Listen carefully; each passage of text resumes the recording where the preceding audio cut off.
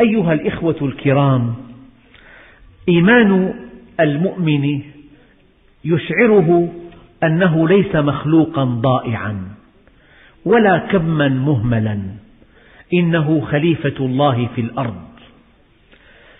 إن تظاهر عليه أهل الباطل فإن الله هو مولاه، وجبريل وصالح المؤمنين والملائكة بعد ذلك ظهير. كيف ينحني المؤمن للخلق وهو على الحق ومع الحق؟ الذين قال لهم الناس إن الناس قد جمعوا لكم فاخشوهم فزادهم إيمانا وقالوا حسبنا الله ونعم الوكيل، فانقلبوا بنعمة من الله وفضل لم يمسسهم سوء واتبعوا رضوان الله والله ذو الفضل العظيم.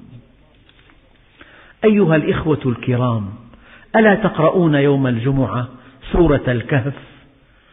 هؤلاء الفتية الضعاف الذين جابه ملكا جبارا وقوما شديدي التعصب غلاظ القلوب مع قلة عددهم وانعدام الحول والطول منهم، إنهم فتية آمنوا بربهم وزدناهم هدى وربطنا على قلوبهم إذ قاموا فقالوا ربنا رب السماوات والأرض لن ندعو من دونه إلها لقد قلنا إذا شططا.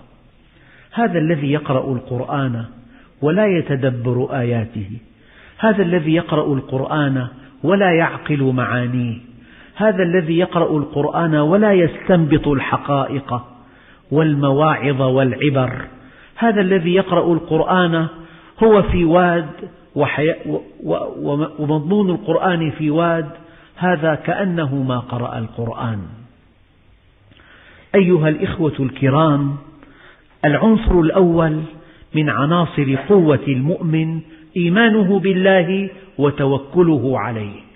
العنصر الثاني من عناصر قوة المؤمن اعتقاده الجازم أنه على الحق، وأنه يسعى لهدف قامت من أجله السماوات والأرض، لا لشهوة عابرة ولا لهدف مادي ولا لنزوة طارئة.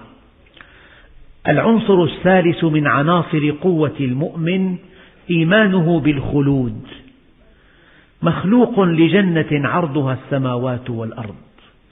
إن عمره في الدنيا عمر تافه وخطير في وقت واحد، إذا أمضاه في اللهو واللعب، حتى لو أمضاه في المباحات فهو عمر تافه، لأنه سريعا ما ينقضي، سريعا ما يأتي ملك الموت، سريعا ما يصعق الإنسان حينما يغادر الدنيا، يغادرها من كل شيء إلى لا شيء.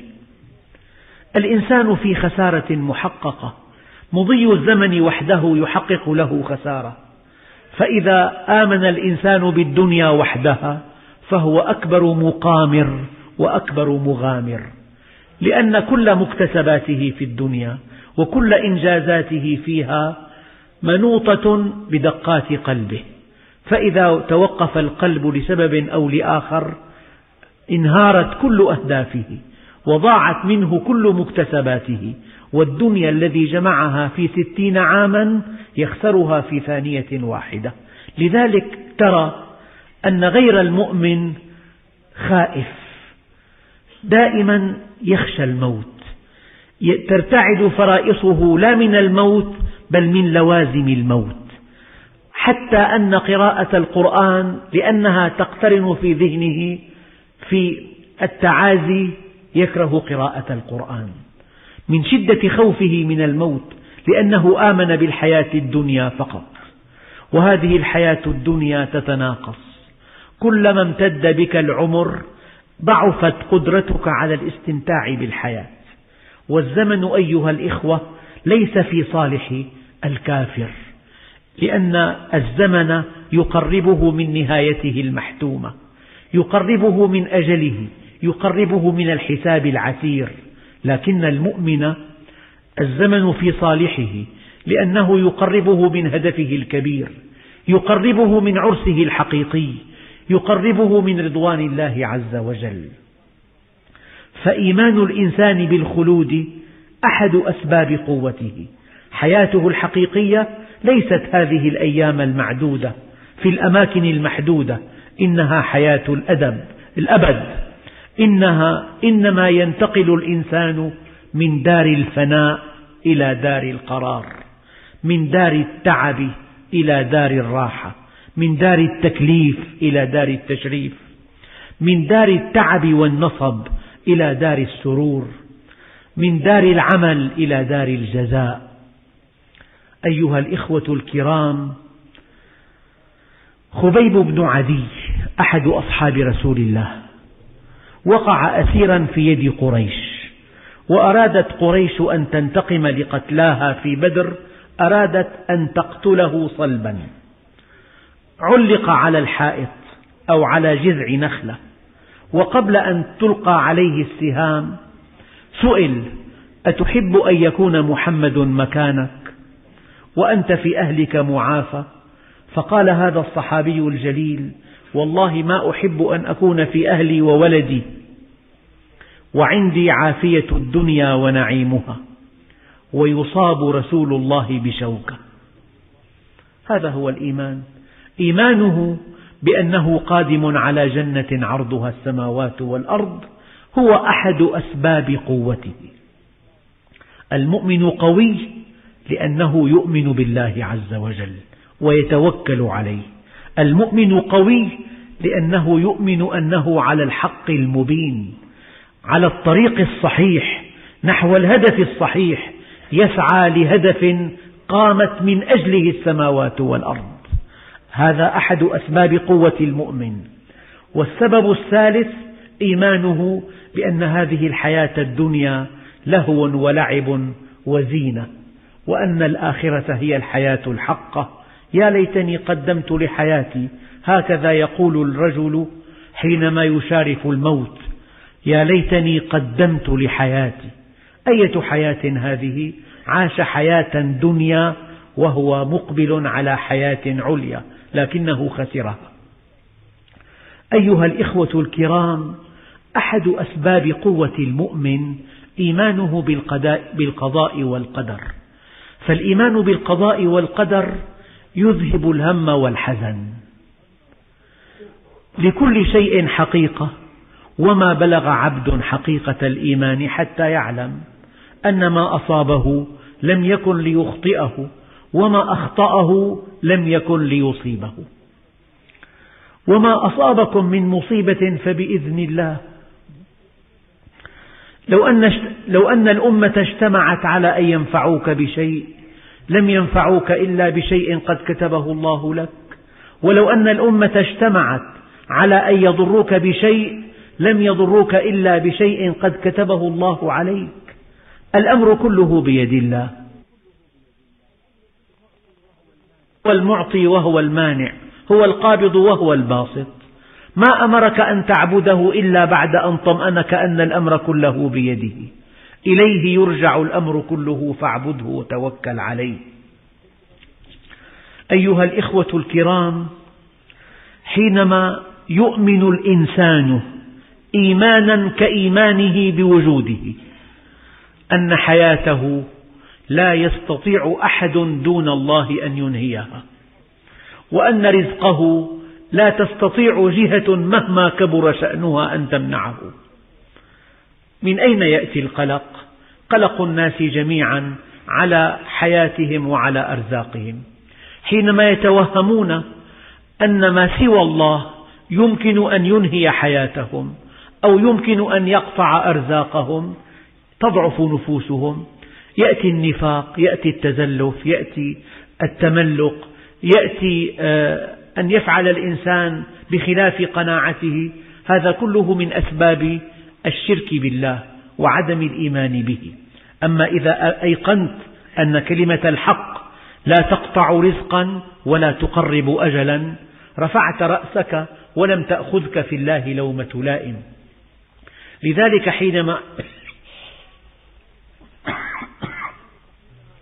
لذلك حينما وصف الله الدعاة إلى الله كان من الممكن أن يصفهم بعشرات الصفات المتحققة فيهم، ولكن الله سبحانه وتعالى اكتفى بصفة واحدة جامعة مانعة.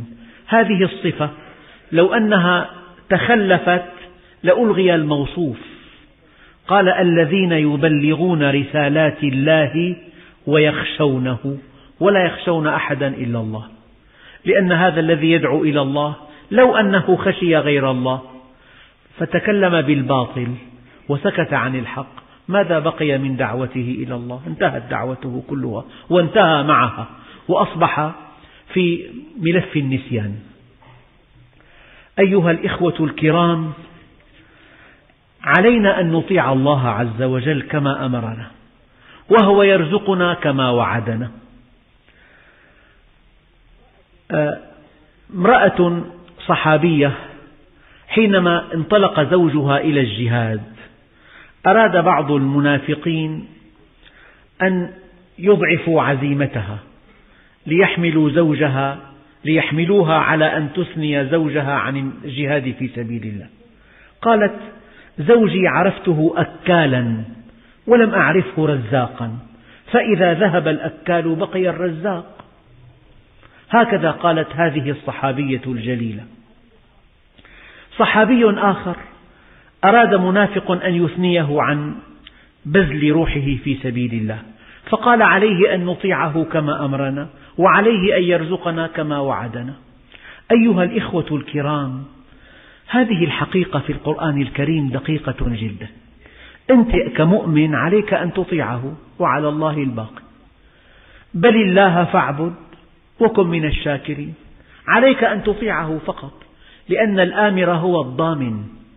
الآمر ضامن، ما دمت قد أطعته فعلى الله سبحانه وتعالى أن يوفقك وأن ينصرك وأن يدافع عنك وأن يحميك وأن يحفظك. لذلك الآية الكريمة: بل الله فاعبد وكن من الشاكرين، بل تفيد الإضراب، تنفي ما قبلها وتثبت ما بعدها. عليك أن تعبده ثم تأتيك الخيرات من كل جانب، إذن عليك أن تشكره، وانتهى الأمر. يا موسى إني اصطفيتك على الناس برسالاتي وبكلامي فخذ ما آتيتك وكن من الشاكرين. المعنى نفسه: خذ ما آتيتك وكن من الشاكرين. إليه يرجع الأمر كله، فاعبده وتوكل عليه.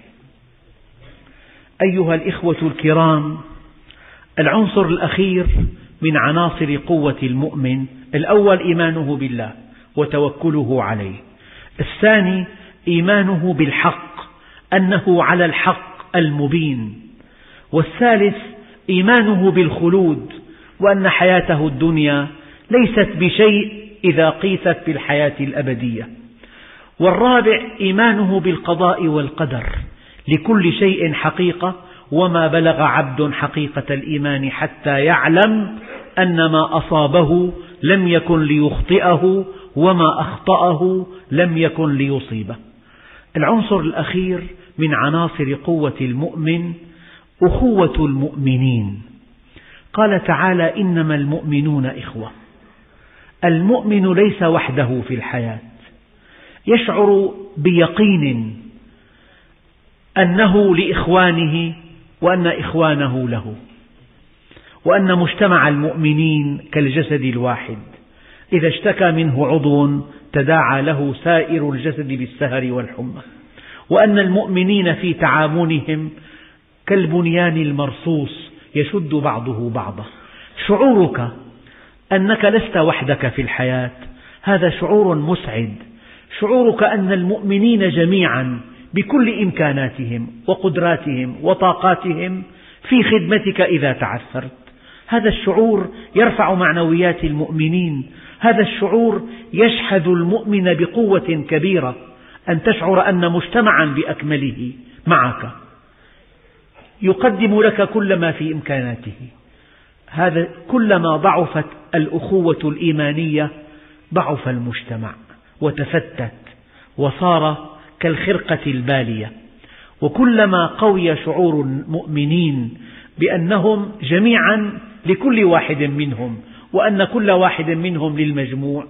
هذا التعاون قال تعالى: وتعاونوا على البر والتقوى ولا تعاونوا على الإثم والعدوان.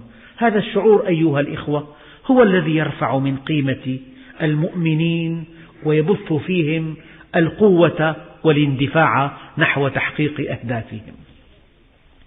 فالمؤمنون أيها الإخوة يعينون أخاهم إذا حضر، ويحفظونه إذا غاب، يواسونه عند الشدة، يؤنسونه عند الوحشة، يأخذون بيده إذا عثر، يدعمونه إذا ضعفت قوته. يجب أن نعتقد أيها الإخوة أن القوة على قدر الإيمان، وعود على بدء. لو عرفتم الله حق معرفته لزالت بدعائكم الجبال. وفي تاريخ السلف الصالح آلاف القصص التي تؤكد أن المؤمن حينما يتعرف إلى الله، وحينما يستقيم على أمره، وحينما يخلص له، يصبح قوة يحسب حسابها ويرهب شأنها. أيها الإخوة الكرام، إذا كانت الأهداف كبيرة وبيننا وبينها مسافات شاسعة، فلا بد من أن نستعين بقوة تدعمنا وتدفعنا وتحفظنا وتدافع عنا وتنصرنا، إنها قوة الله عز وجل.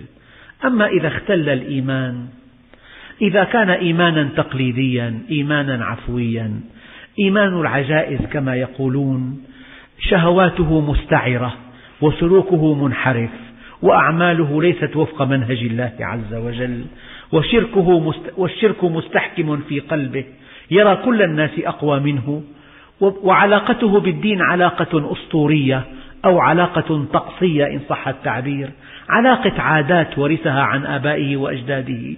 فمثل هذا المجتمع الذي يحسب على الناس مؤمنا هو ليس بمؤمن. مثل هذا المجتمع الذي لا يقام الإسلام في البيوت ولا في الأعمال ولا في العلاقات، هذا المجتمع محسوب على العالم أنه مجتمع مسلم، ولكن الله لا ينصره، وكأنه قد تخلى عنه. لأنه أين الالتزام؟ أين التطبيق؟ أين إسلامك إن لم يظهر في سلوكك، إن لم يظهر في علاقاتك، في تجارتك، في بيعك، في شرائك، في بيتك، في دكانك، في مكتبك، في عيادتك، في معملك، في حرفتك؟ الإسلام سلوك، الإسلام التزام، الإسلام نظام، الإسلام دستور. فما لم نأخذ به فلا يحق لنا أن نطالب بما لنا. علينا أن نؤدي ما علينا قبل أن نطالب بما لنا. علينا أن نؤدي ما علينا قبل أن نطلب من الله ما وعدنا به. مرة ثانية وثالثة ورابعة أقول: ربنا عز وجل حينما قال: وعد الله الذين آمنوا منكم وعملوا الصالحات ليستخلفنهم في الأرض كما استخلف الذين من قبلهم وليمكنن لهم دينهم الذي ارتضى لهم وليبدلنهم من بعد خوفهم أمنا. هذا وعد الله عز وجل، الاستخلاف والتمكين والتأمين.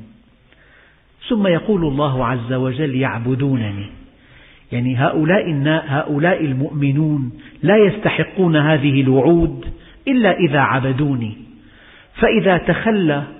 فإذا أخل الفريق الثاني بما عليه، كان الله عز وجل في حل من وعوده الثلاث. هذا ملخص الملخص. إذا أردتم نصر الله عز وجل، إذا أردتم أن تزول بدعائكم الجبال، إذا أردتم أن يكون الله معكم بالحفظ والتأييد والنصر والتوفيق، إذا أردتم أن تقطفوا ثمار الإيمان، إذا أردتم أن تشعروا أن الإيمان عطاء عظيم، إذا أردتم أن تشعروا أن الإيمان شيء لا يقدر بثمن، عليكم بطاعة الله. ولا تنسوا أن المقياس الوحيد الذي يرفع الإنسان عند الله، قد يرتفع الإنسان عند الناس بماله، قد يرتفع بشهاداته العليا، قد يرتفع بوسامته، قد يرتفع بذكائه، قد يرتفع بعشيرته، قد يرتفع بجمعه الذي حوله. هذه كلها مقاييس البشر. ولكن ما مقياس خالق البشر؟ ما الذي يرفعك عند الله؟ إنها طاعة الله وحدها. قال تعالى: إن أكرمكم عند الله أتقاكم، وانتهى الأمر. إن أكرمكم عند الله أتقاكم. استمعوا أيها الإخوة لقول سيدنا عمر حينما خاطب سعد بن أبي وقاص وهو خال رسول الله، الذي كان إذا دخل على النبي داعبه وقال: هذا خالي، أروني خالا مثل خالي. وكان عليه الصلاة والسلام في بعض الغزوات قال قولا ما قاله إلا لسعد بن أبي وقاص، قال: ارم سعد فداك أبي وأمي.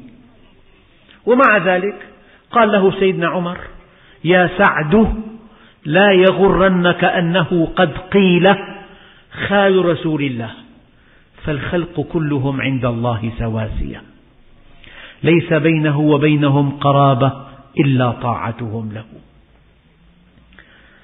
أيها الإخوة الكرام، مرة ثانية،